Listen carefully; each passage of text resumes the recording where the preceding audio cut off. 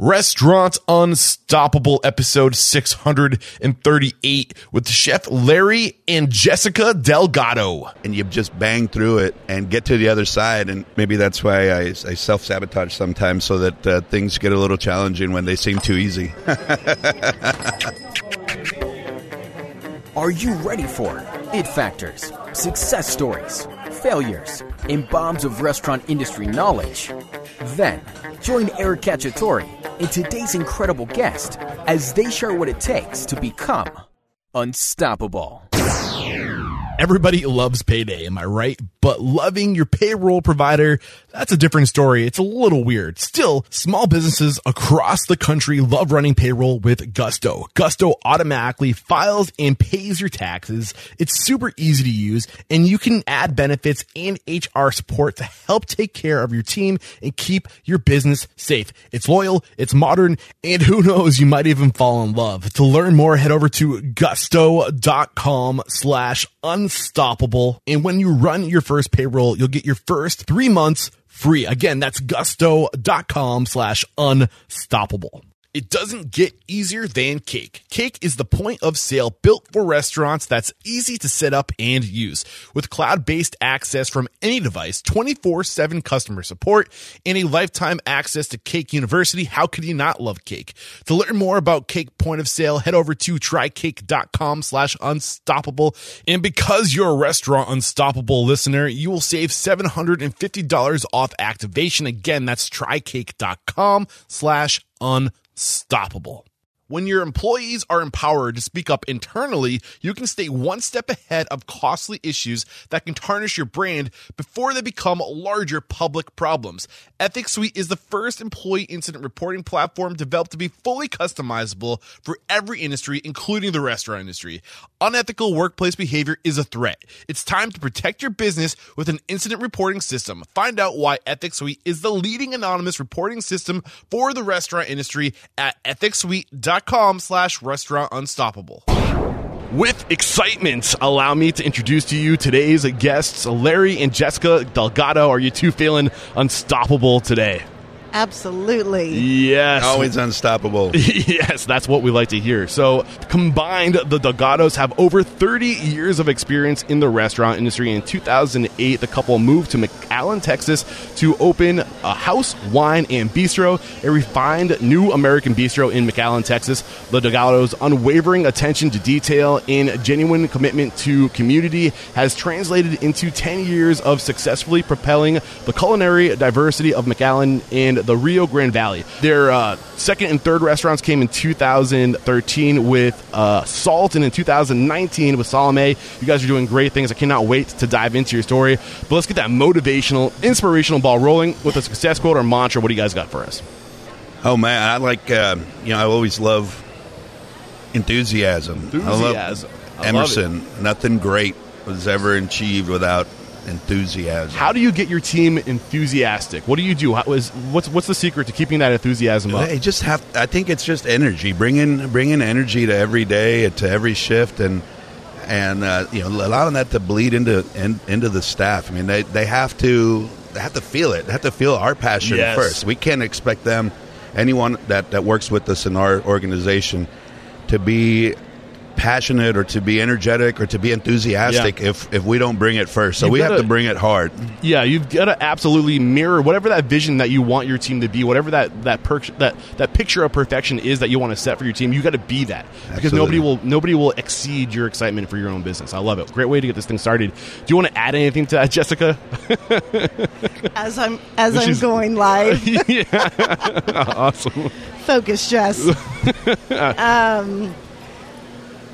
Yeah, our people are so important to us, and we have 125 team members now, and it's been an amazing opportunity to work with and to keep our work family, alive and going, and it's just an amazing opportunity and responsibility that we have to honor our team members every day and to keep them going and encouraged and uplifting them, and just really making a great place to work so that they can take care of themselves and their families and we ultimately can take care of our guests. And, Beautiful. Yeah. Awesome. Well, great way to get this thing started. Where does it make sense to start sharing your story? Where I mean, I know you both started in your teens. Larry, you were 16 years old. I know, Jessica, you were 18 years old when you started, combined over 30 years of experience. Who wants to start with the backstory?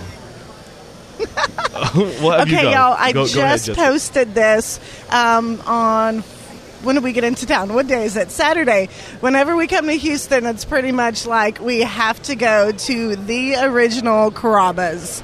Where it all started 22 years ago when Larry hired me. That's awesome. And so I posted and I said, you know, just kind of memory lane, the OG, we're here at Carrabba's where it all started. Hey, did y'all know Larry hired me 22 years ago? And not everyone knows that story. And So I was curious. I saw that you were at Carrabba's, and I know that you were working, Larry, in Houston, Dallas, in Austin. Was Carrabba's where you two met originally? Is that how this magic started? It is. I was going through management training in Austin. It must have been 98 or so. Okay. And I was charged with the task of opening the kitchen. So this is 10 years before opening your own restaurant, right? Because you guys opened in 2008. Yeah. So how old were you? 18 years old, management training? In 1998? Yeah. Oh, I was 7. No, I think I was 20. You were 26 or 28 when you opened your first restaurant, right? Gosh, no, I was 33. Oh, okay. My math is horrible. Yeah, Jessica. Well, no. Well, you were managing partner of Carrabba's. Oh, right. Yeah. I was 26 when I became, or 27. Partnership. When I bought in as a partner at Carrabba's. Okay. But when we officially opened House Wine for ourselves, that was 5 years later. Okay, got you. So, you guys. I mean, I like to kind of divide the two storylines until we cross paths. So, what was happening before you guys crossed paths at Carrabba's? Who wants to go first? Kind of leading up to your experience. Go ahead. Yeah, I'll start. I'll go back even further. Just give you a little bit about where my passion for food and then ultimately the passion for the restaurant came. I grew up in my mother's kitchen. My mom was an amazing cook, and my grandmother was both were amazing cooks. And every opportunity I had, I'd pull up a chair up to my mother's stove and beg her to let me stir the pot or toss in the ingredients. And from a very young age, it was obvious to me that preparing food for my family and watching them smile and watching them just love, appreciate the food. Yeah, the work that went into it was something that I enjoyed. Yes, and so I took every opportunity to prepare meals for my family, for my friends, and from that point, from a young age, if we were barbecuing or grilling out, I was the one man in the pit. I was the one man in the grills, and my first job was as you said, I was 16 years old flipping burgers. Yeah, I have this working theory that passion stems from recognition, being recognized for something. Because sometimes we're in our own world, we're doing something, we might like it, but that love, that interest in whatever we're doing gets compounded when we get recognized for being good at that thing. And it's that reward of recognition and appreciation for the thing that we do that makes us become passionate, truly passionate. Would you agree or disagree? Absolutely agree. Yeah. Awesome. So what happened after you fell in love with cooking? When did you start living intentionally? So I fell in love with cooking, and then I fell in love with the restaurant business after seeing buses of UIL students and sports teams coming through the dining room. And that excitement of watching a busload of like 30 people walk in and order, I'd get jazzed up, and the adrenaline rush of knocking out a big rush was what hooked me in a restaurant industry. What is it about knocking out a big rush that hooked you? Get specific about what is it specifically about that? I think it's the challenge, and I'm very competitive, so. When you put pose a challenge in front of you that feels like just overwhelming, and and you just bang through it and get to the other side. And you get into that state of flow, right? Absolutely, where it's just magic. And I think people have described being almost addicted to that state of flow because it's just a weird state of mind. I think so. I think that's why I self-sabotage sometimes, so that things get a little challenging when they seem too easy. There you go. So last night might be a case in point. So 16 years old is when you started working in the kitchen. How many different restaurants did you go into your early career before? Because I know you took some time to travel in farm, right? I did. So after that, after I graduated high school, my parents were farm workers when growing up, and their brothers and sisters were as well. And I just felt like it was something that I needed to do, was to experience that for myself. And so specifically farming or traveling, or which part of it? Specifically the migrant farm worker life. I needed to experience that. Why? I just felt compelled that was, my parents did it. I never had to, but I was a 17-year-old kid who thought he knew everything, like we all did. Yeah, right? yeah, and really, I didn't want.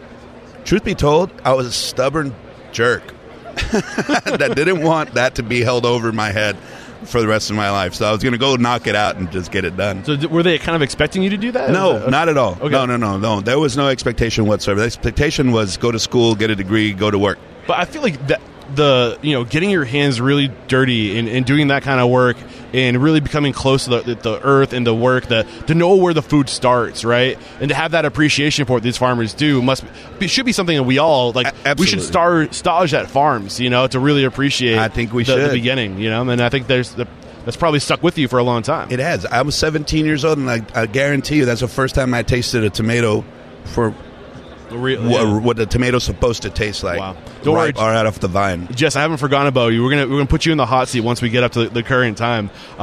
So any key restaurants, what I like to do is highlight key restaurants, key mentors in the come-up, during the come-up. I'm sure we're going to spend a lot of time talking about how Carrabba's set you both up for success, but are there any other people in your life, any other mentors in your life, any other restaurants in your life that impacted you early on to help form who you are today? Carrabba's was it. Once I moved back to Austin, or to Austin rather, I knew the restaurant industry was going to be flexible for a school schedule, a student schedule, and once I found that family, the Carrabba's family, it was it. I knew that was where I could find a home to learn, to develop myself, not only in this business, in this industry, but as a young man. Yeah. The values my values that I grew up with aligned perfectly with the values of that company and the core culture of that company. And it was the right place. It was home.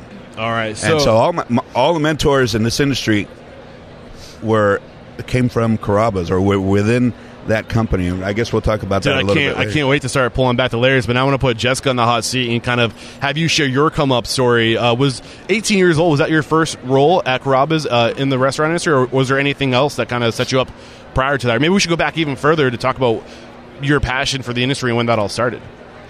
Take us where it makes sense. Yeah. I started cooking with my mom in the kitchen. She's a great cook. Always kind of loved food or respected food. We didn't have much growing up, so what we had was really important to all of us. And I was so excited to start Works, and literally the day I turned 16, I went and found a job or started that job search. I've only been in the restaurant industry my entire life, starting at Subway, then Shalotsky's, then Black Eyed Pea, and then Carrabba's. So Larry hired me 22 years ago. I was 18 in Austin. And a funny story. Hey, hi, Edward, how are you? Larry and Jessica are a little popular with the folks here in Texas. We're at the TRA show still, as you guys can hear in the background. Thanks again to the Texas Restaurant Association for letting us record here. You're awesome. Don't even worry about it. You're popular. You can't help it. Pick up where you left off. So Larry hires me. I go to Outback Steakhouse to try to get a job. They're full. They tell me something like they have a waiting list for years for people to work there. And so I see this building next door that I had never been to. Did they ask you what your experience was first? You should find out the questions that Larry asked me. So I'll let him tell you that story. But anyway, so I go into Carrabba's Italian Grill, and there's this very handsome man, and he hires me. The rest You're not talking about Johnny Carrabba, are you? No, talking about Larry? I did not get that opportunity to be hired by him. So Larry hires me. We've been together almost ever since, and I just really, I've always loved people. I think that pleasing people is important to me. I love to make someone smile. I love to change their heart. I love to impact someone in their day or in their future. So when did you learn that you love to make people smile? When did that really click to realize that this is what I like to do? I don't know. I feel like that was part of my upbringing, and something that really made me happy was making others happy and feeling comfortable and kind and I do have generous. to say, you have a knack for it, because I met you last year at the San Antonio TRA show, and I remember you imprinted on me, because that energy that you bring to all the people you approach, you're full of light and energy and it's positivity, and you're a very impactful, imprintful person. Thank you. Yeah. Thank you. So, Larry hired me. I went through... Quit saying it like that. I fell in love with the industry, and I knew that this is what I wanted to do. And my parents begged me to go to school, and fortunately for that kind of career boost with Carrabba's and that in the industry, I realized that I could have a great career if I was really ready to pursue it in the industry without the absolute need to, continue university. And I'm by no means advocating for that by any means, but it worked for me. And so, it crushed my I think I might have missed something. You dropped out of college? Is that what it was? Or? Something like that. Okay. Yes, of course. I went to 2 years of university and really knew that this is where I wanted to be. This is what I wanted to do. And so... my parents really didn't get it until when did they really understand? Like, they almost stopped saying like, "Hey, Josh, you should go back to school," or "You really need to get your degree. It's so important." And I absolutely know that that's so important for so many. But I guess a couple years into house wine is when they realized. I think it's when they realized we weren't coming back to Austin. We weren't coming back to Austin. Yes. I might be in the minority of the people who believe that college today isn't necessarily as necessary as it was maybe 10, 15, 20 years ago, just because of the access to knowledge. Sure. And the information's out there. We can connect with people all over the world with the internet. It's not as powerful as face-to-face, and I'll admit that. I'm not saying there's no value in an education, but I think there's a lot of pressure on people to go to school very early on, and then they get into debt, and then they can't make decisions that they would be able. They can't travel and get experience working for chefs all over the place because they have to pay bills. Yeah. So I'm saying maybe get that experience, stage, work for some people, figure out what you want, and then when you know exactly what you want, then go invest in the career. I don't know. Do you disagree, or maybe I don't know? Maybe we're not on the same page there. Absolutely, I think that university is not for everyone, and it certainly wasn't for me. And I just knew very strongly that this was the industry that I wanted to be in for life, and it's not even making a commitment. It was already just like it was natural. It was a necessity for my growth and my development. And, I think that I have a kind and gentle heart, and I'm so passionate about the guest and the delivery of their experience that's always top of mind. So what I needed to learn more was the business aspect of it, how to be an operator, how to take care of people, the operations was what I needed. And so, yes, the university could have offered me that, but with our first career, it's really what I think gave us the courage and the know-how to finally say, okay, we're going to do this on our own. Nice. I don't know how. I don't know when. I can't wait. Know. I can't wait to dive back We're and pull back the layers with enthusiasm. So, Yes. anything else that's worth highlighting in your come up to this point, or should we go back over to Larry and maybe tell the story of what it was like to interview you for the first time? Yo, good. I'm glad we're going there because I need to clarify a couple of things. Go for it. So I wasn't a creepy manager that hired a young girl that walked in. It was innocent. It was innocence at its finest. So it's a great story. I was actually going through management training at the time, and I happened to be the only one with access to our applications and to our interview questions at the time that Jessica walked in. Now, I knew I wasn't going to let her leave there without a job. Least getting through some of the process. And since, look at her. Who wouldn't want to sit down and talk to her for 30 minutes? So I didn't actually technically hire her, but I went through the whole process with her and then begged my managing partner at the time to hire her. He says, well, Larry, it's already done. He says, what do you mean? You've gone through this whole process. And it's funny. I was an HR nightmare, I'm sure, the whole thing. But we had a patterned interview of questions that we were supposed to ask. I wasn't trained on interviewing at the time just yet. I was going through my kitchen training. Got you. And so it's a series of questions that are asked to the applicant that you mark off answers that they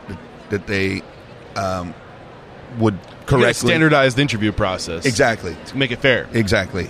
And you tally up the number of right answers, and it was literally a score. If they're above this score, great. If they're not, then discontinue or continue. Well, here's how little I knew about that process. I handed that to Jessica and said, fill this out. So she had a perfect score. Nice. So how was the interview, though? What was your impression, aside from obviously being a beautiful woman, what was your impression of the Jessica? red dress that she was wearing when she walked in? Well, her answers, her energy, the reason why you were, aside from the fact that all the previous mentioned things. Well, it's like you said, she, the energy that she has, and the, her ability to light up a room was those are the words that were just in my head right there. It was evident from that moment. Awesome. And she's been doing it ever since. Beautiful. And even before she was charged with the task, it's just natural. It comes naturally to her, and I love it. I knew that I wasn't going to let her get out of there without at least setting her up to speak to our managing partner, and that she needed to be a part of that team, and that I needed to know her. Yeah, I think there's also something to be said, too. When you get that gut feeling about somebody, that they have what it takes, trust your gut and do whatever you got to do to get them on your team. If it means going to all the other managers and being like, we need to make sure we hire this one, you got to trust that gut feeling. I mean, there's some, that's the low road of your mind talking to you, saying that, something's right here. So listen to it. So now that your stories have overlapped and we're, together working at Carrabba's, let's talk about Carrabba's and how they formed who you are today, the lessons, key mentors, your evolution as professionals at Carrabba's. Who wants to go first? Or maybe you guys can go together. So, real quick, I'm curious, how long were you at Carrabba's before Jessica came on, Larry? 2 years maybe. Okay. So does it maybe make sense to start with Larry and then go for it. Okay. Well, I started at an opening, so I had the opportunity to get really concentrated training from trainers from all over the company, and an restaurant opening is like no other experience, especially when it's with a company like that has accessibility to the kind of talent that Carrabba's did. Especially, resources. Is this in the 90s? Or no, this is the 90s. 96 was when Austin 2 opened at Lincoln Village off of I-35 and 290. And so being a part of that energy, right? Because, I mean, Johnny Carrabba was there, Damian Mandola was there, trainers, as I mentioned, from all around. The line was the best of the best. Yeah. Our bartenders and our servers were the best of the best, and we were learning from them. And so that was, right away. This wasn't your first job in the restaurant. It was my first full-service restaurant job. Really? But you worked in restaurants before, haven't you? Right? At least one? It's fast food. Okay. Everything before that was fast. Compared to the organizations, not necessarily the businesses that you worked at previously, how was Carrabba's different? What stood out about Carrabba's that your previous experiences did not have?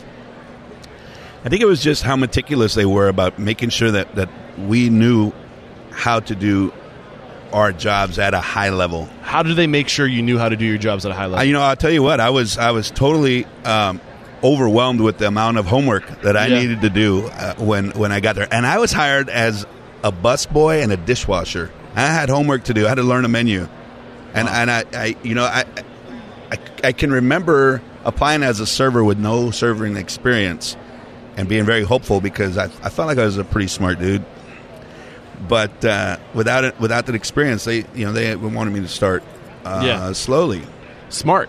And which was now in hindsight, I'm glad that's the way it happened because I had the opportunity to work every single position in that restaurant from dishwasher and busser up through on both sides of Expo. What's the value in that? It's invaluable. It's to be able to understand the mindset and the perspective of every single one of our employees is to be able to not only empathize but sympathize, right? To know what it's like, and to know that I was there once, and it sucks when a table of 30 gets up and you get all those dishes at once, and it can be a tough job. I saw there was a meme I saw on social media. I think it was yesterday, the day before, and it's a dishwasher who's got piles and piles of dishes at the end of the night. He's got plates and glassware piled up, plus all the smallwares coming from the kitchen piled up in his dish pit. And then here comes a server with tray with silverware. Okay. And the server says, or the caption says, "Hey, when you get a minute, can you run these through?" And I can empathize with both. Yeah. Because, the dishwasher's looking at that server going, "What? Can you not see everything that's in front of me?" But that server also operationally needs we need to get silverware. silverware done and rolled. And it's I laughed at it literally out loud because I've been on both sides of that. And so having had that experience early on, it's invaluable, and I exactly what you said, being able to empathize. Yeah, I just want to sew in a thought real quick too that came to my mind as you were talking, and the idea if you get somebody on your team that has very little experience, but they have the soul of a hospitality person, they're a 51%er, as Danny Meyer would say. Hire them, get them on your team, start them somewhere, and it can be overwhelming if it's your first job in the restaurant industry and you have to learn the menu, especially with a restaurant like Carrabba's that has all this training, the menu, all these things you have to learn. Plus, you have to learn how a restaurant works. You get them in on a base level job so they can learn the functioning of a restaurant. Yeah. And then when they have landed that and locked that down, put a little bit more on their plate. That's right. And scale them into it and fast track them to getting them to where they have to be. But just because it's our job as a restaurant owners to educate and give people experience. That's our responsibility. So don't let that limit who you hire. Thoughts on that? I think it's you're absolutely right. I mean, I use Jessica and myself as examples because Carrabba's was also Jessica's first full service job, and and she did much of the same. So let's swing it over to Jessica now. Your first experience, aside from having this gentleman very interested in making sure you get the job, what else did you notice? Oh, let's see. Yeah, so I get hired by Larry, and it was a great opportunity, and I had never worked at, a nice upscale full service chain restaurant, and it was just such a great experience. My 10-year career with them was extraordinary, was rapid, and I should mention, and I'm going to say it because I'm not sure if you will say it, that you were the youngest managing partner, correct? Youngest female managing partner. Yeah. I had the opportunity to buy in as partner when I was 26. It was pretty awesome, and I think they have a guideline that you had to be 21 in order to go into the MIT, the Management and Training Program, and so I'm just chomping at the bit, waiting. I knew that this was what I wanted to do, and I had some setbacks.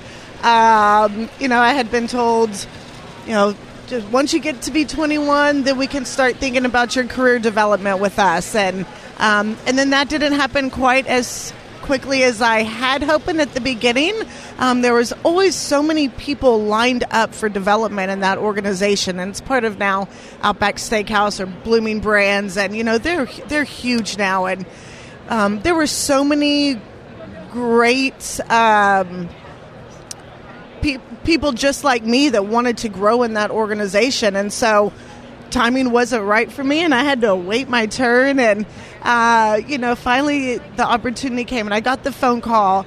Hey, Jess, are you ready to start your management training program? We have a spot for you. And I was just like, okay, this is my breaking point, because this is what I want to do, and the only way I can do it is if someone allows me this opportunity for growth. And so that was a wonderful experience, and I did. They're so intense with their management development.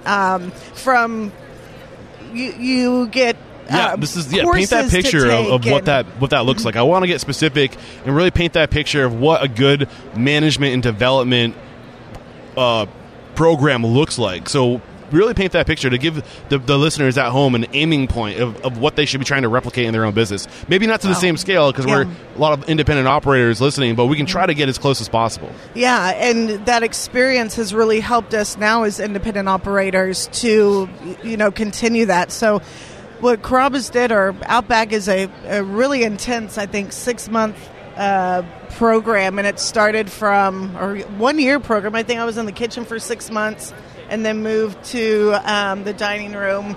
And Larry had a little bit different experience. Once he finished his management training, he was kitchen manager and developed in the back of the house as well as the dining room. Whereas after my training, I was kind of more hospitality and dining room driven, but I worked 6 months in the kitchen.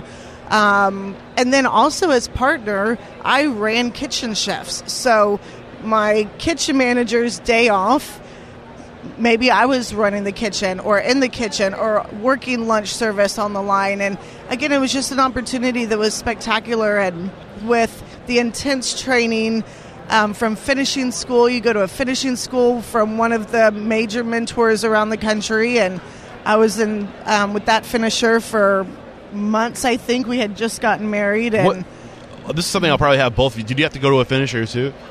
I didn't. You didn't? Okay, well, he was probably too good. Yeah. So I want to chime in just to answer your question a little bit more specifically. It was about the training and how what it looks like. Got you. Because we've tried to emulate it, but the truth of the matter is that it's expensive. It is, and that's one thing that Carrabba's wasn't afraid to do, is invest in the right people. Which part of it makes it expensive? Well, for starters, the 6 months that Jessica's talking about we were extra labor We didn't, we were. You got to pay that person to be there That's to right. learn. That's right. And they're kind of dead weight for a while until they get brought off the space. But I mean, it's worth it in the long run. That's right. But it is expensive. And so one thing that that's important to understand that their philosophy and one of the things that I will carry with me the rest of my career is how important it is to understand and to know food.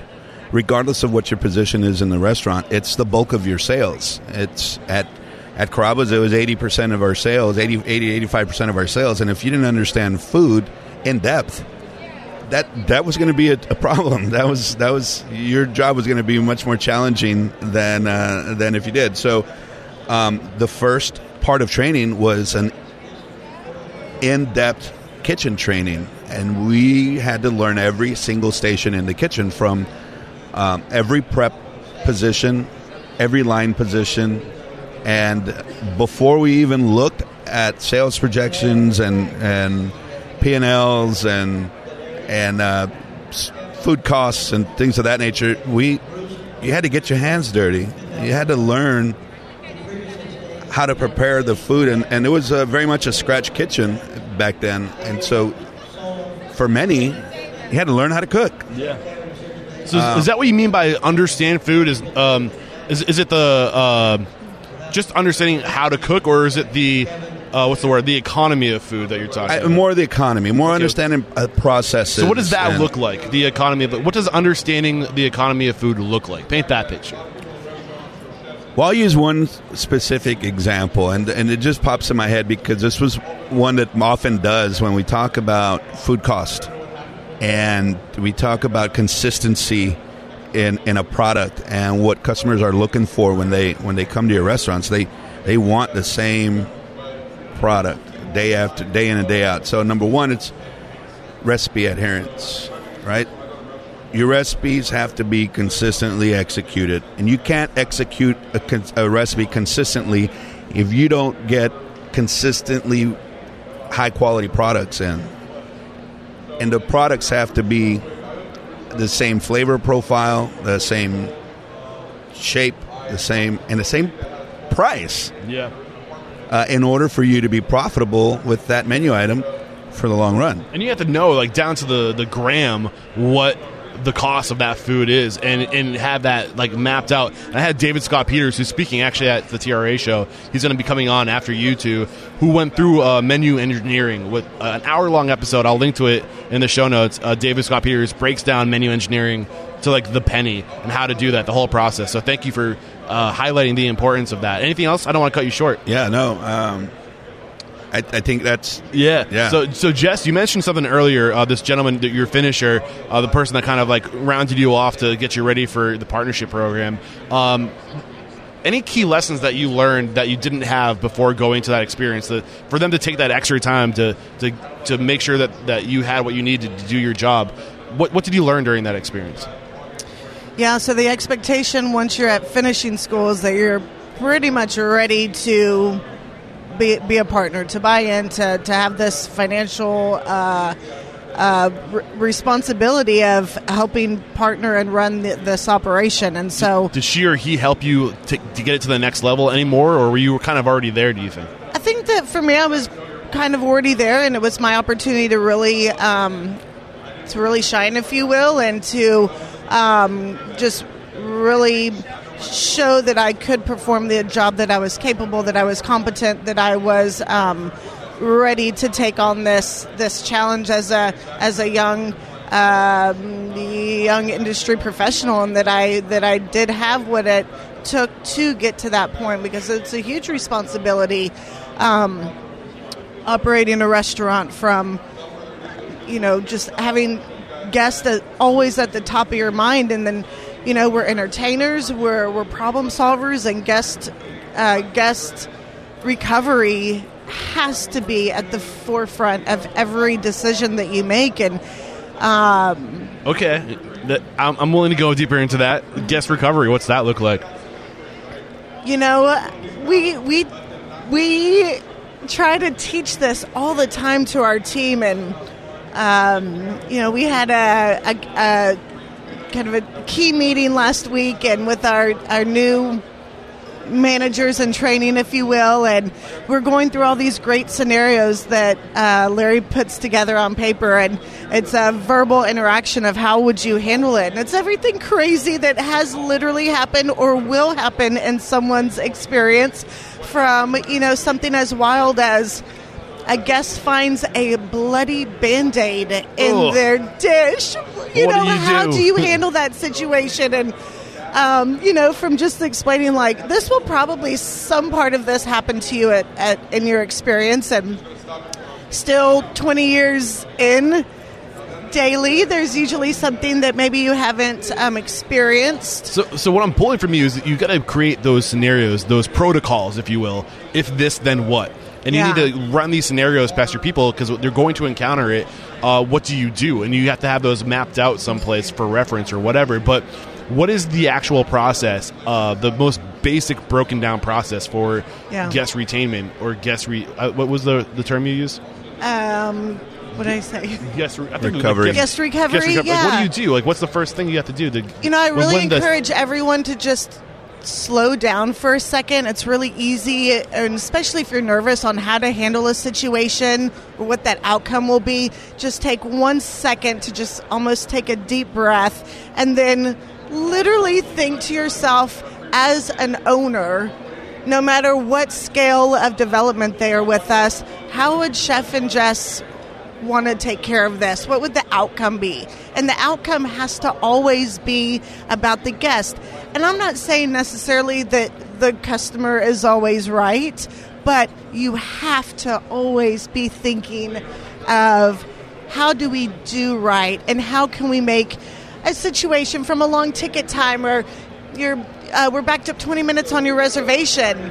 How do we make a guest know that they are the most important person, although they may be in a room with 100 other So how do guests? you make sure they know that they're most important? Like, what's the secret sauce? Like, what's the trick? How do you let them know they're the most important? Yeah, I think it's as simple as just making sure that everybody leaves happy. And you can't do that if you're not in the dining room, and you can't do that if you're not interacting with customers. So we have a 3-touch rule for all of our managers. We want them to touch every table, every customer 3 times, but it has to be more than just how's your dinner tonight, or how's your service, right?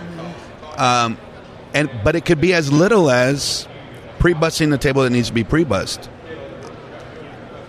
management presence in the dining room and on the dining room floor, essentially being a host of a party every night.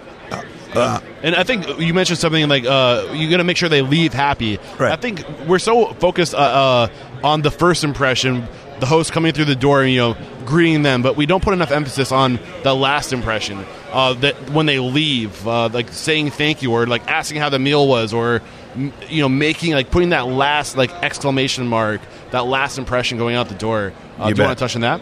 Oh yes. The one scenario that comes to mind is one of my biggest pet peeves, is having a fantastic experience from start to finish and then waiting 15 minutes to get my check. Right? And so, ensuring that we are consistent all the way through, and by communicating with them, though. You have to find out, but you're not going to find out from your office or from the expo or from the kitchen. You've got to be in the dining room talking to your customers and I cannot believe we're already 41 minutes into this conversation. Wow. We got to take a break to thank our sponsors. We'll be right back. It's the entrepreneurial myth, and I'm sure you're familiar with it. It's the idea that when you open your own restaurant, life is going to get easy because you get to do exactly what it is that you love, whether that's front of house or back of house. And then reality kicks in, right? You've got to do all this other stuff that comes with owning a business, like taxes, HR, payroll, really boring stuff. That's where Gusto comes in. Gusto makes payroll, taxes, HR actually easy for small business. And if you want to add on 401k or health benefits, it's a breeze. Those old school clunky payroll providers just were not built for the modern small business. Not to mention you've got to compete with the big guys, but how do you compete with the big guys when you don't have big guy bucks? Well, with Gusto, that's how. Get back to doing what it is you love and let Gusto handle the rest. And because you are Restaurant Unstoppable listeners, you'll get your first 3 months free when you run your first payroll. That's gusto.com/unstoppable. Again, gusto.com/unstoppable.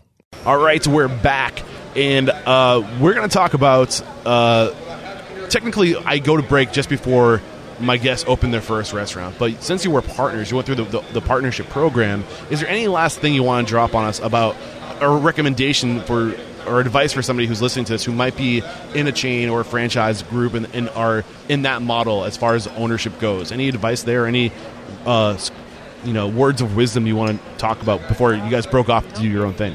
I get asked a lot. There's still a lot of our customers in our community and restaurateurs in our community that don't know our full story and don't realize that prior to opening our own restaurant, we had careers with Carrabba's, and none of what we do now would have been possible without those experiences.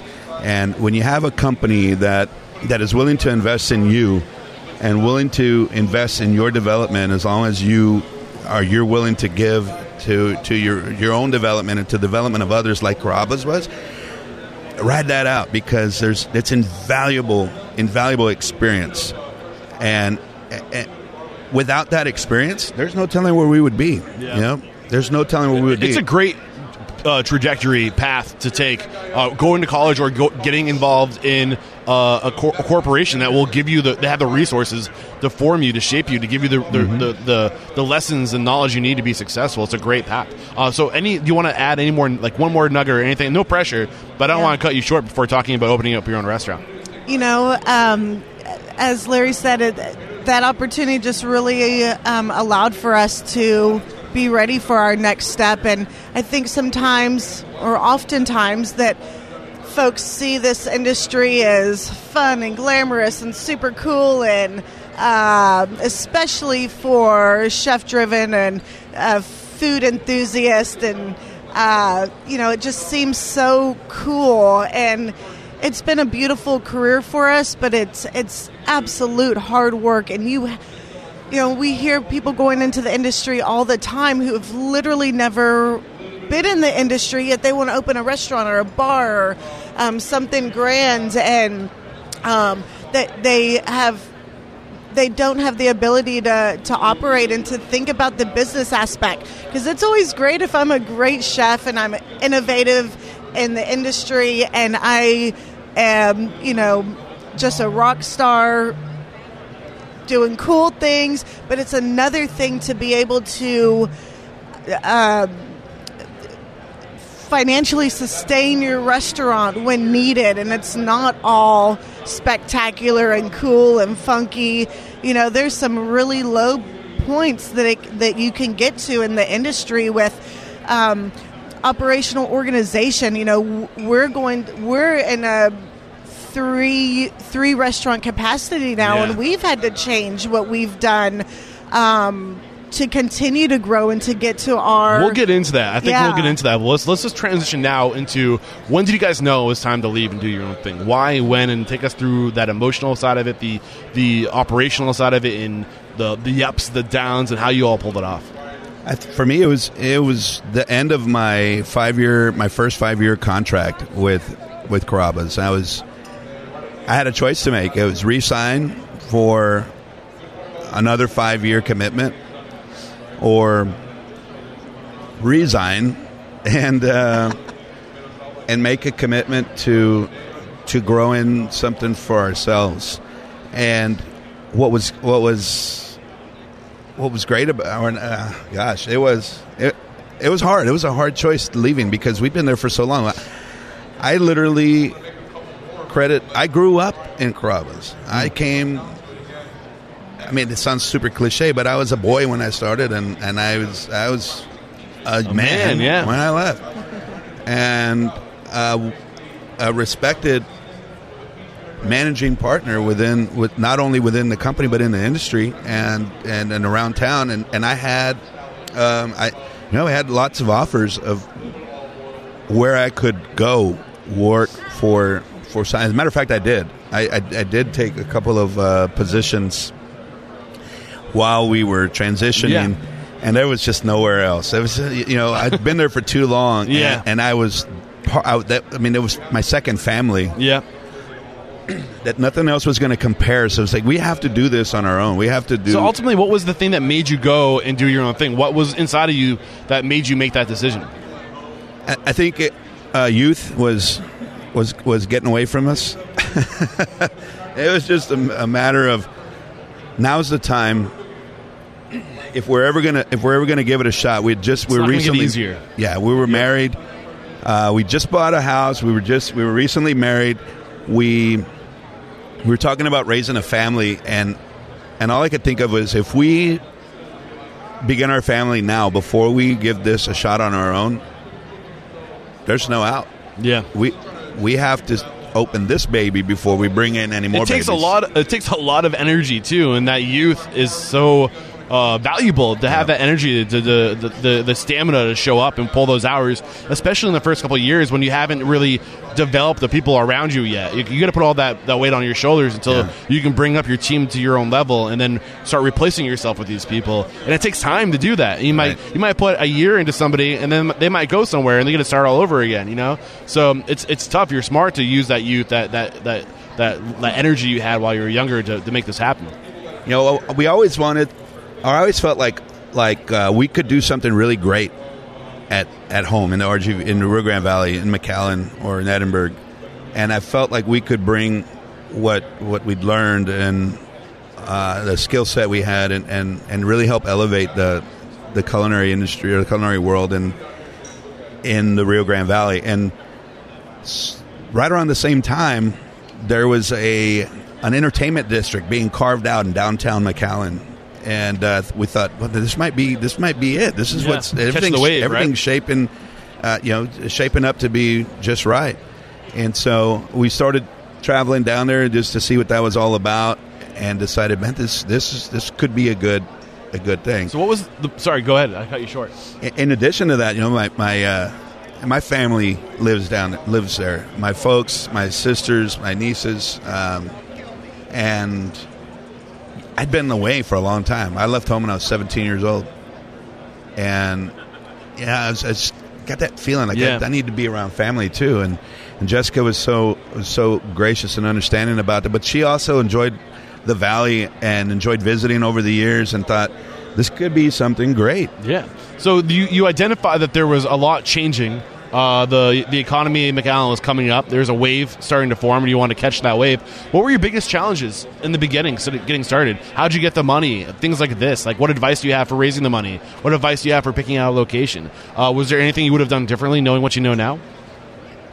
Wow. That's a few questions. Well, let's go. How long do we have? Right. So we opened up in 2008, right when the economy really crashed, and so it was a difficult time. And we knew that we wanted to do this. We didn't have any funds ourselves to make this happen. And the economy wasn't really that great at this time either. The economy was terrible. It was terrible. We were advised on all fronts. Do not do this. Yeah. We could not even get a bank loan. There were a few things that were going on. We didn't know how to take the approach. We thought we didn't want to have investors, but we needed money somehow. And we literally could not get a bank loan. We were denied by SBA. Like, it was that. And that's with two people who have incredible experience being trained, informed, and molded into restaurant professionals through the Caraba program. So, I mean, that says something that even you couldn't get. Yeah, absolutely. I recently read our original business plan. It's pretty good. It's pretty good. I was shocked that we didn't get. So you got it eventually. How were you able to get the money? Well, we exhausted. We cashed out retirement. Our retirement 401k from the corporate job. Smart. Yeah. Maybe smart. It worked out. and the rest, and family loan the rest of the way. Thankful that we had family or Jessica's parents and my folks that stood behind us and said, we think you're crazy, but we're going to help. And what was really I guess the smartest thing or the most beneficial thing was that McAllen was, or the district that we moved into was something that needed to be developed, and so it was affordable.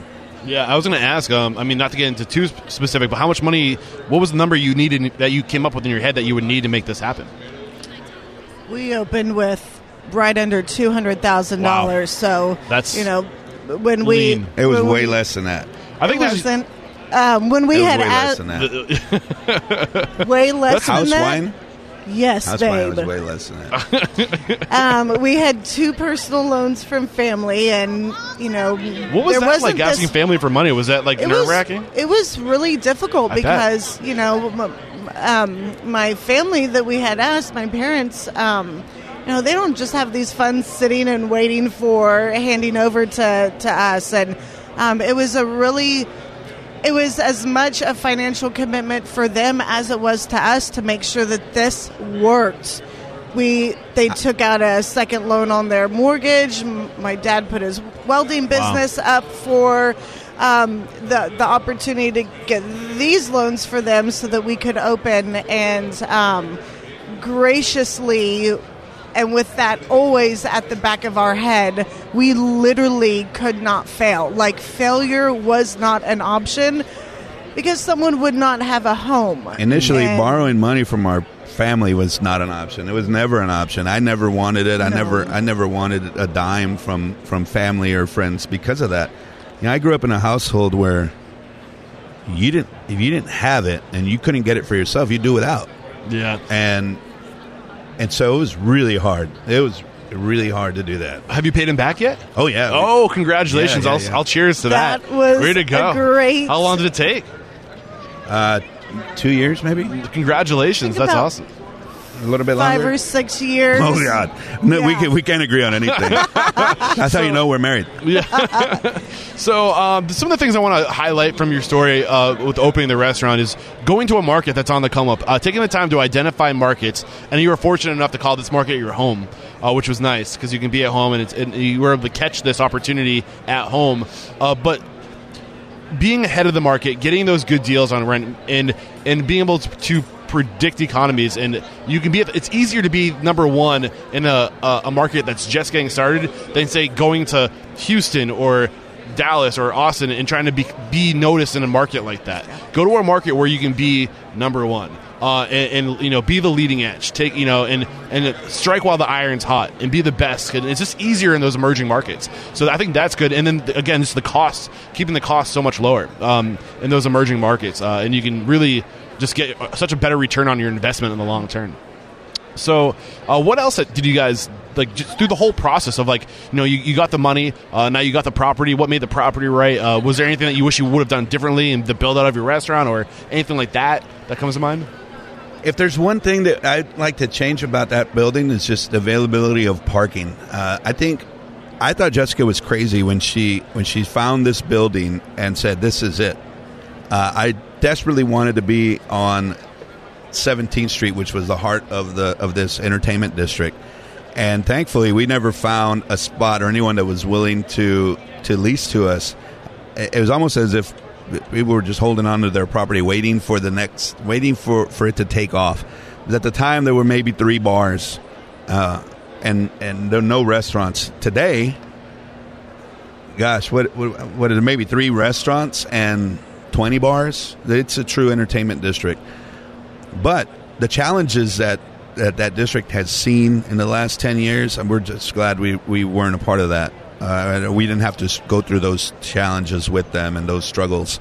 And so there were challenges going on in McAllen over the past 10 years. You were in the heart of the town. What was going on that made you not have to deal with those challenges? Well, I'm talking about specific challenges within that district. Okay.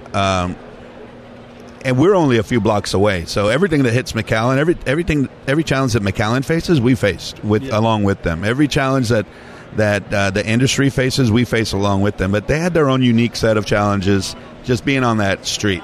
That's another podcast. Okay. Yeah. Can you paraphrase real quick to just give the listeners an idea of what the challenge was? Well, just multiple challenges from security to the demographic that was coming, being attracted down there to anything from lighting, parking. Sounds like mayhem is what the challenge was. Yeah, it was a little bit of it took a little bit of organization to get where they are now, or we are now. Yeah. And it's a much better district, a much better place than it was 8 years ago. So what was it like? You guys opened. What was it like when you opened? Take us through that experience of, okay, we have a location, we got the money, we're building a team, we're open. What was that all like? Well, before we get to that, I have to tell you how great of an eye Jessica has when it comes to design, restaurant design. We walked into this place. It was an old photo studio. It had been a photo studio for 30 years, and there was rebar on the windows. She loved it because the storefront had like huge glass windows all along the front facing Business 83, which is a major road in McAllen. And those windows caught her attention right away. But the building was purple. Purple? Like this. Okay. That color. Maybe not purple. Maroon, wine, Merlot, whatever you want to call it. It still is. But I wanted to change it desperately, but Jessica said, no, I love it. It's going to be great. Anyhow, we walked in the building, and as I mentioned, it was an old photo studio, so there were little nooks and crannies of different types of photo sets where people could come in and take anything from a high school photo to a wedding or a quinceañera or a headshot or whatever. And each room had its own unique decor and design, and it was old. There was shag carpet everywhere. I walked in. I took 5 steps into the building. I said, nope, this isn't it. She says, of course it is. We're going to drop this. We're going to remove the ceiling, the drop ceiling. We're going to paint the ceiling black. We'll leave exposed conduit everywhere. We'll have these beautiful ceiling fans, industrial-looking ceiling fans. All this is going out. This will be gray tile. She just had a vision for it. This color is going to be green. That color is going to be yellow, or that wall, rather. This wall green, that wall yellow. Wine racks on this wall, wine racks on that wall. You can put your kitchen over there. I said, so what's the underlying lesson to this? What's the value of having a partner that maybe complements the lack of the vision you have for the space, maybe, or something like that? What's the value in it? Yeah. Oh man. Again, it's huge. Without Jessica's vision, I don't know. Number one, we'd have that's expensive. Yeah. To have to hire a designer and hire an interior designer or a decorator. So we have our own in-house that we don't pay. It's kind of like our chef. We don't pay our chef either. So what was the evolution of your first restaurant, House Wine and Bistro? Is it today what it was when you started, or has it evolved? Has it transformed at all? It's definitely evolved. It's definitely evolved. How so? Well, first off, we didn't offer a full service kitchen when we first started. We were a wine lounge, and what our focus was on Jessica's wine diary, which we like to call it now. And it was a wine program that I'll let her talk about that. Yeah, go for it. About the wine. Yeah. So when we first started out, we actually called it House Wine. Okay. Now it's House Wine and Bistro. First concept was boutique wine bar and high-end furniture store. Literally splitting the building. We thought that we maybe had wanted to leave the industry, and we quickly knew that we needed to get right back in. So House Wine and Bistro we started with a small menu, and we've grown to really beautiful handmade. We do all of our pastas in-house. We butcher in-house. Beautiful ingredients, and that's our food philosophy for all of our restaurants, is sourcing as... She said leave the industry. That wasn't quite it, though. It was a lounge with small plates small bites of food. Yeah. What she means is leave full service. Got you. We had 160, 100 something employees, 120, 130 employees between the two of us in Austin. Yeah. And when we conceptualized House Wine, we were like, man, we could do this with like 5 employees. It's going to be great. We're going to slang wine all day long. Yeah. So So we're back to 120 something, right? Yes. So what changed? What changed about that vision? So you originally thought it was going to be small, but you've scaled it. Was it unsustainable, or? Yeah, it really just wasn't right for that market at that time, and we just knew that we needed a beautiful menu to complement the beautiful wine program that we had, and we couldn't keep guests in for a couple of hours. They'd come for a drink and they need to go for dinner, go to dinner and come have a glass of wine afterwards. There was literally an aha moment when we realized happy hour was jammed. It was packed from 4 to 7. Mm-hmm. And then it was crickets. 7 to 9, everyone 10, went to dinner. Till 10. Mm-hmm. And then at 10:30, we were packed again. And we had to stay open till 2 and be open for happy hour, and then 10 to 2 just to make our sales. And we thought, wait a minute, I don't want to be here till 3 or 4. Are we a bar? Did we just become a bar? What is happening between 7 and 10? And I think Jessica just said it out loud. She goes, everybody's going to dinner. Yeah, they're going to dinner. So we need to serve them dinner here. What was that evolution like? How did you scale into putting the focus not so much on the wine, but on the wine and the food? How did you do that? I mean, that was easy because kitchens came easy. The kitchen has always come easy to me. We had the space. We reinvested. We were lucky enough to have one of our biggest fans was president of the bank across the street. That's good to have. and he took a chance on us. IBC Bank, Mr. Garrett took a chance and says, I really love what you're doing here. If you guys ever need to expand or to do anything, please come see me. And we gave him the idea of what we wanted and how we needed to expand, and he was willing to help. In addition to that, I'd taken a job, and I was working at a restaurant in between my duties at House Wine, and I just received a third quarter bonus that was not too shabby, if I do say so myself. Where were you working?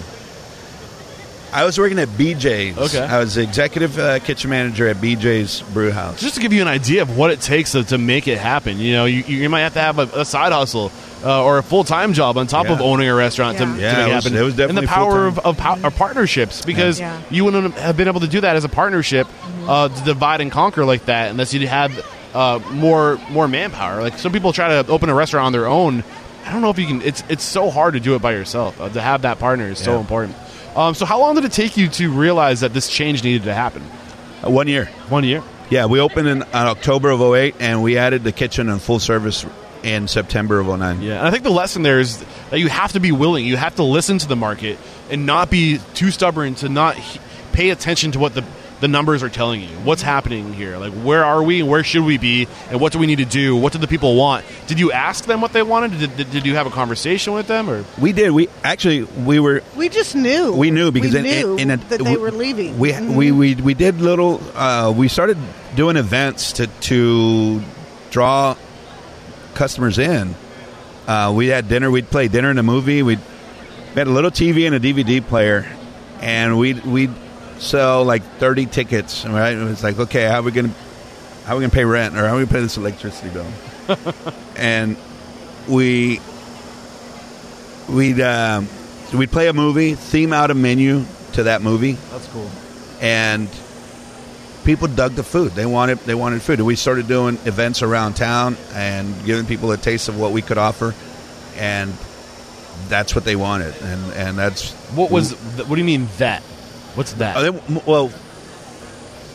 They wanted House Wine to be a full service restaurant. Gotcha. Yeah, our customers wanted it. We needed it, and we knew that from jump that it was going to be well received. You've got to be willing to pivot and to listen to the market and to adapt to what the market's telling you it wants. And you don't have to completely lose your own identity to do that, but you do have to be. There's a little bit of a give and take, right? Did you lose? I feel like sometimes when people have to make that pivot or adapt to what the market wants, they might lose a little bit of what was special for them in the beginning. Did that happen to you at all? Did you have to give up anything? I don't think so. I think that really that's the involvement that we wanted also.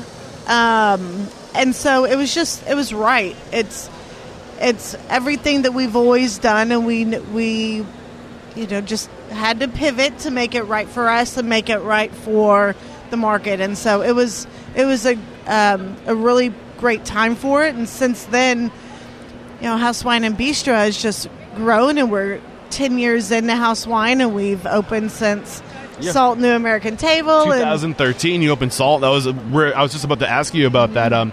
So it took you 4 years from making this pivot to get to the point where you felt like you had the bandwidth, the extra capital, or maybe the people that got behind you to be able to invest in the next restaurant. Yeah. How did you make the second restaurant happen?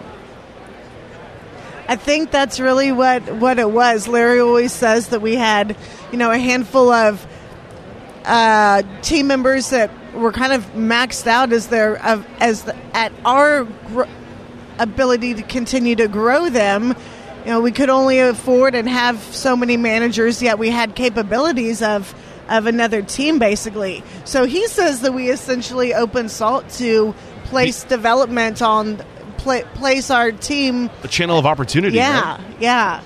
So Salt New American Table just really, those 5 years of House Wine and Bistro, we learned so much, and, we've continued to grow really in a beautiful way in our 10 years. We're constantly learning and evolving and changing and honing into our skills and becoming better operators and restaurateurs and chefs. And so it's just been a catalyst of getting us to the next level. Salt was a combination of three things. Number one, our customers were demanding more of us.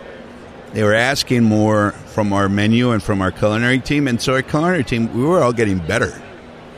But I couldn't very well change the menu at House Wine because that would cause a riot. Yeah.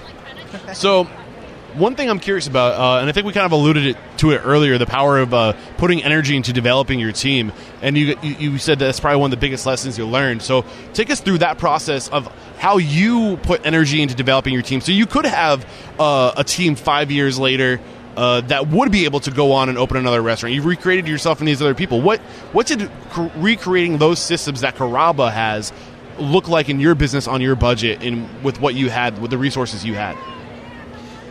Well, we now have twins. They're 4 years old. Congratulations. So they're so fun. It's been amazing. But before 4 years ago, we were in our restaurants every single day as owner-operators. And I don't think we ever took that for advantage.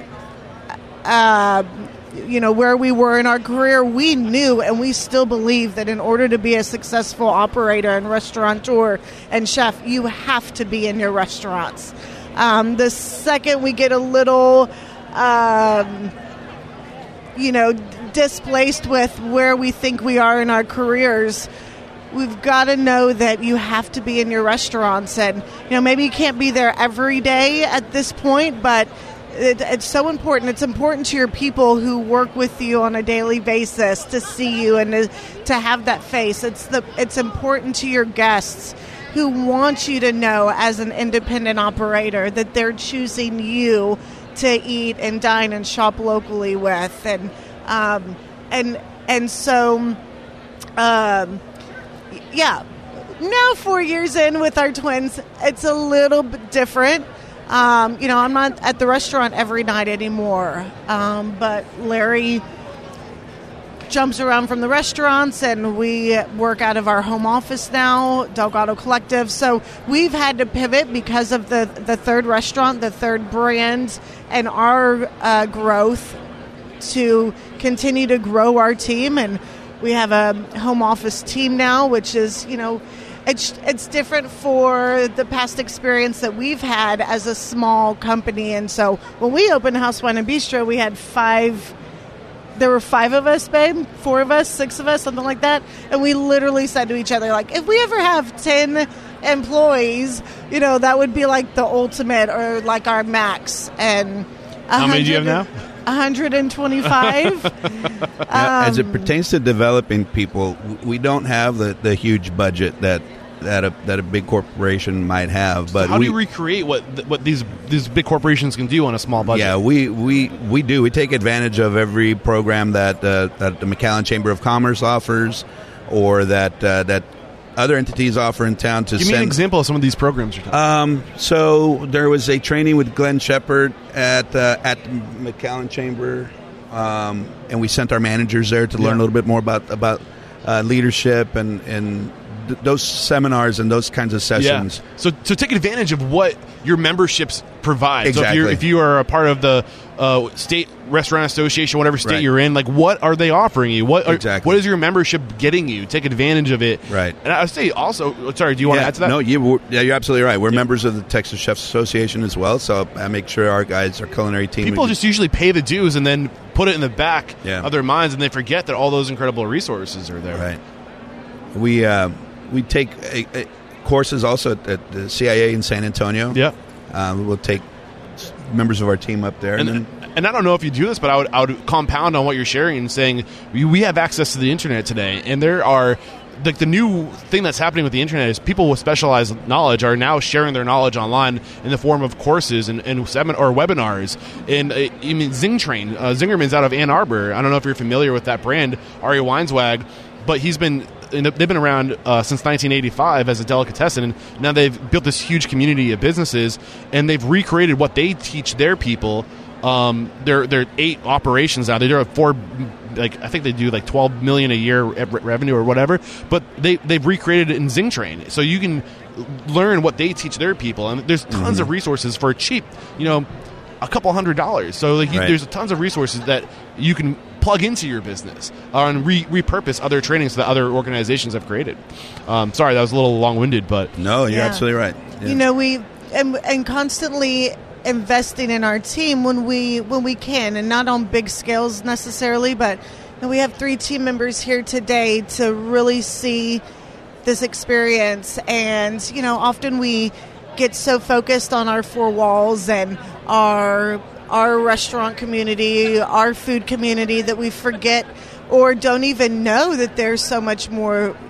Right. So we've got one of our chef de cuisines from House Wine and Bistro, our general manager from Salt here today, and then part of our accounting team is here. So they're on a mission. They're seeing, they're learning, they're able to be here at this trade show and see the magnitude of this association and the accessibility to vendors, and really just getting them to broaden their horizons and to, again, learn and love even more this industry. I love it. And they have homework, so if y'all are listening, get to it. Be checking it in a minute. They are on mission. I can't believe it's already been an hour and 15 minutes of recording time. They usually go a little bit longer when I have 2 guests, because I want to be able to get both those come-up stories in there.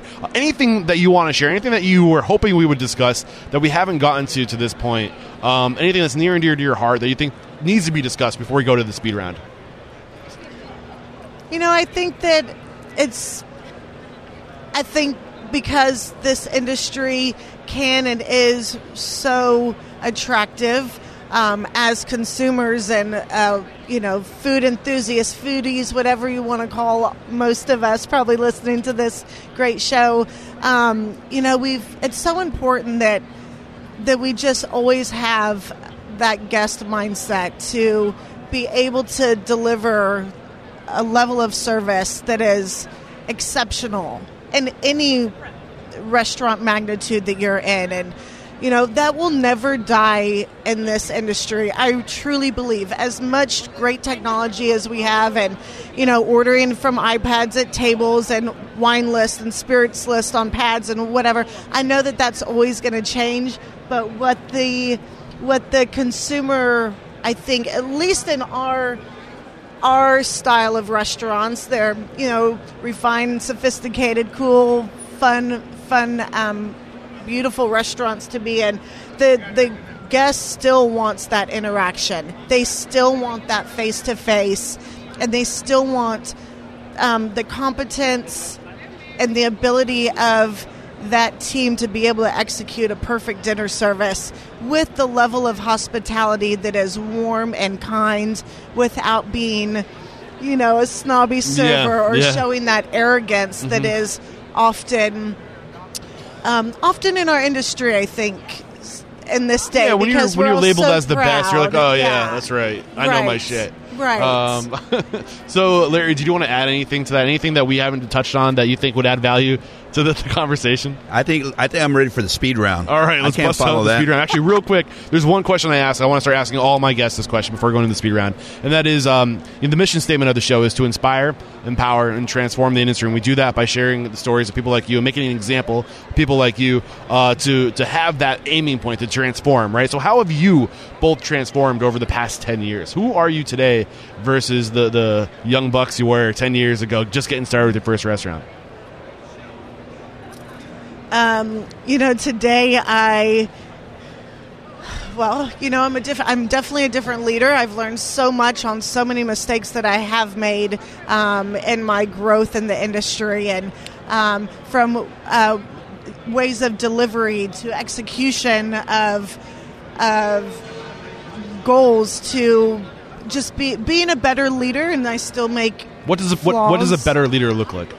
A better leader is someone who's encouraging and, we say kind with people, but very expecting of the results. And we have to have those standards and expectations, but being able to communicate why those expectations are there, and not like you're just beating down somebody, but like, hey, like this is the purpose. There's a reason for my madness, right? Absolutely, yeah. And just being more organized, or again, just operating on a higher level to reach success, because you have to mentally be ready and prepared to operate multiple businesses. And so I think leadership is a direction that I've needed to go in, and I found that I've become a better leader, and I still have opportunities for growth, but I think it's all about taking care of your people and being that mentor, that operator, that one that someone can look up to. Got it. You got anything, Larry? Yeah. How have I changed in 10 years? Yeah. I think it's simple. It's a much shorter answer. 10 years ago, I wasn't unstoppable. Yeah. And what made you unstoppable? Today I'm unstoppable. What makes you unstoppable? The last 10 years we've been faced with challenges and roadblocks, and I've seen, or I think I used to view challenges with limitations and my own limitations and our own limitations as an organization, and thought, well, we can't do that. Yeah. I've thought it, I've said it, and I've shared that attitude in the past, and I don't any longer. Now it's, yeah, we can do that. Okay. Awesome. I've loved this conversation, guys. Nothing to it but to do it. There you go. I love it. I love that saying. We're going to take one more quick break. We'll be back to bust out a true speed round so you guys can get out of here. Cake makes it easy. Thousands of restaurant operators are using Cake POS and loving it. With its easy, simple to use, and intuitive interface, how could you not? Cake users are achieving peak satisfaction with 24/7 customer support, not to mention lifetime access to Cake University. No wonder customer satisfaction scores are so high. Everything about Cake is simple, including its POS integration with Cake Guest Manager and Google Reservations, which basically allows your guests to book reservations or get on wait lists straight from Google Search or Google Maps. That's pretty rad. This simple integration alone has increased guest count by as much as 25%. To learn more about how Cake makes it easy, head over to trycake.com/unstoppable. And because you are Restaurant Unstoppable listeners, you can save $750 off activation for Cake point of sale. But you have to use my links. Again, that's trycake.com/unstoppable. Did you know the National Restaurant Association states that losses due to fraud at a restaurant run around 4% of sales? That's like an annual marketing budget. Workplace harassment, discrimination, misconduct, theft, and fraud can all have devastating impact on a restaurant's profitability, public image, and result in legal liability. But how do you respond to and mitigate risk if an incident goes unreported internally before it becomes public? Ethics Suite provides a line of communication between you and your staff, allowing you to stay informed and respond to incidents rapidly and privately. With Ethics Suite, your employees can easily report suspicious activity or potentially unethical behavior from any device, anywhere, and employees can also submit reports completely anonymously if they so choose. Safeguarding your business starts by listening to your employees. It's that simple. Find out why Ethics Suite is the leading anonymous reporting system for any restaurant in the industry. Head over to ethicsuite.com/restaurantunstoppable. We're back, and the first question I have for you is, what is your it factor, a habit, a trait, a characteristic you believe most contributes to your success? And maybe each of you give me like one thing real quick. There. It factor. Strength. Go, Larry. Hospitality. Or Jess. Hospitality? Courage. Courage. What is your biggest weakness? Go for it, Jess. Vulnerability. Larry. Oh, Or is that my opportunity? I don't know. that's so hard. That's probably my biggest weakness. I can't see my weaknesses. Okay. What is one question you ask or thing you look for during the interview process when you're building your team? Either one of you can take this. What is the most expensive thing in a restaurant? And what are you looking for? I'm looking for somebody to. There's only one answer that I share with everyone. I'm really not looking for anything. I'm wondering what they're thinking, and most people will give an answer about something tangible, but the answer to me and the answer that I give back to them is I just want them to start thinking about something different. Yeah. And the answer is an empty seat. Yeah. And that's how we need to approach every shift. I love it. What is your biggest challenge today? Growth. Growth? How are you dealing with that challenge? Yeah, we're 3 restaurants in. Delgado Collective is our home office with a team now. And so getting to that level of operational needs and overseeing now a larger team. There's 8 of us in the office who support the restaurants. That's new for us. Okay. I've never had a desk in my life, and so now spending a little bit more office time is definitely different for us. What is one code of conduct or behavior you teach your team? This is a core value, a way to be, a way to act. Say it again. What is one core value, a way to be, a way to act you teach your team? That we teach? Yeah.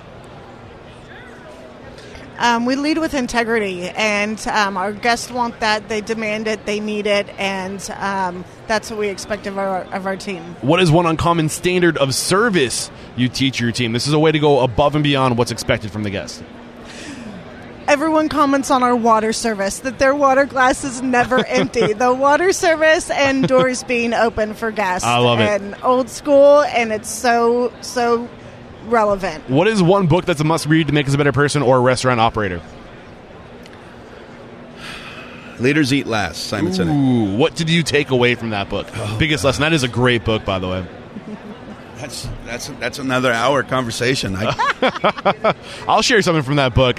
He gets into the biological reasons we do things and the way we function. And once you understand how your mind works and why it does the things it does, you can react to it appropriately. It's like a car engine.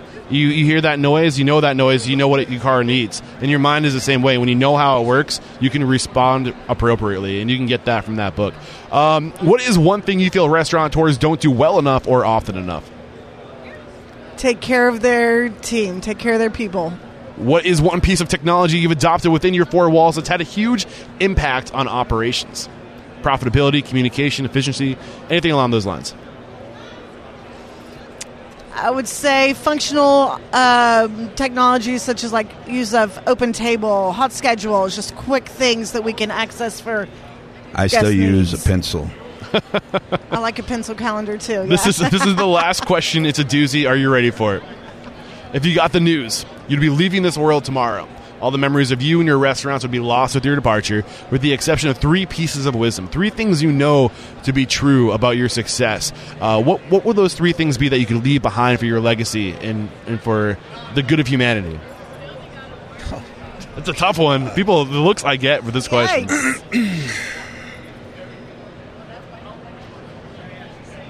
What do I want our kids to know? It's one. Right? That's one? Is that one? Or is that the question? No, I'm restating. Gosh. That is tough. You got one locked and loaded, Jess? No. I think it's important that we make an impact. Make an impact. Community. Make an impact. Yes.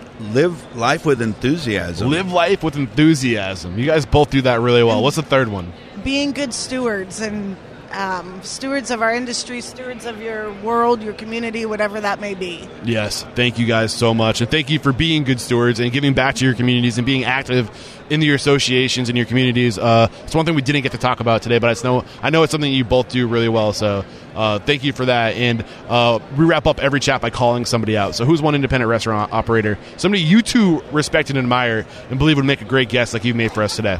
We're going to say it at the same time? Go for it. Who you been thinking of?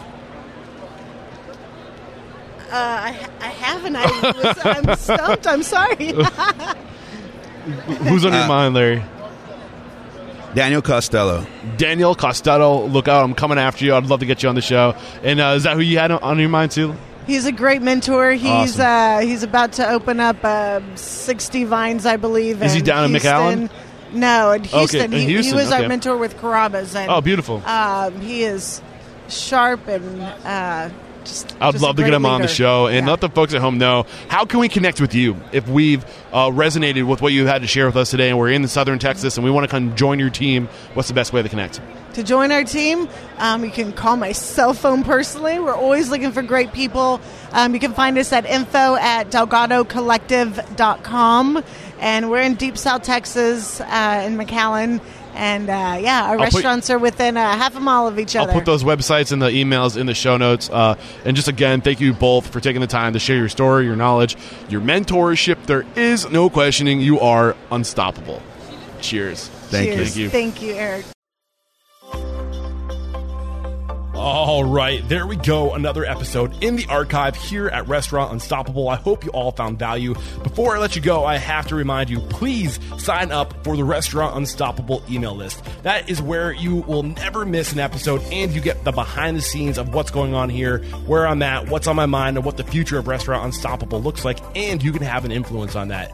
Don't forget to connect on social media. That's /Restaurant Unstoppable on Facebook and at Eric Cacciatore, EricCacciatore